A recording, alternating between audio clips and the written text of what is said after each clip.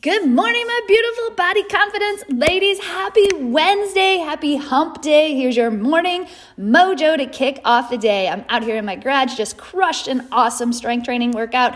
Feeling good, feeling awesome. And I hope that you are feeling awesome too. We are on day 3, getting through this detox week. I hope you're following your plan that you set in motion for yourself. You are working on those habits that you want to work on to get you moving towards your goal. And now let's talk about the self-talk. How are we doing there? Did you do that assessment on, what did I send that out? Monday or Tuesday? Did you do the assessment? Did you write down the words of how you look at yourself, how you look at your body? What are the words that come to mind? Was it eye-opening to you, or did you do pretty good? Could have gone either way with that, completely fine both ways.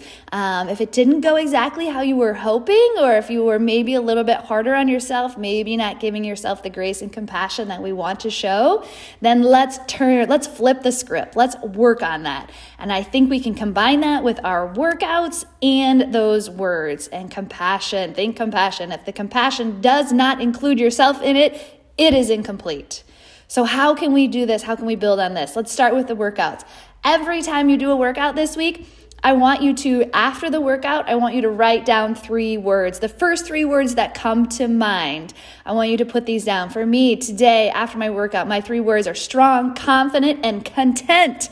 I felt strong after the workout. I feel confident going into my day, and I feel content. I did the workout. I did what I said I was going to do, and I feel good. I feel happy about that. I'm in a good space with that. So whatever those 3 words are, write them down. Write them down in the notes section of your phone. Put the date down, write the 3 words, and that's it. Put it away. Don't think about it anymore. Then next time you do your workout, and do this right away. Do this as soon as you get out to your car, or if you're doing the workout in your house, as soon as you finish up that workout, pull out the note section, write down those 3 words, and then we can go back and look at that. And then when you're having that day where you're kind of doubting yourself or you're having some negative self-talk, go back and look at how when you crushed those workouts, when you got in and then you got it done and the endorphins were high and you were feeling good, what were the things that you were saying about yourself? You were saying, I'm a strong woman. You were saying, I'm content with what I did. I feel good.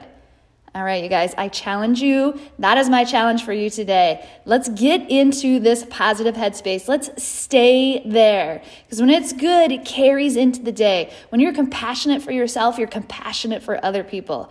If the compassion does not include yourself, it is incomplete. So let's work on us first. Let's work on the way that we talk to ourselves. And let's carry that over into our day and the way that we inspire other people.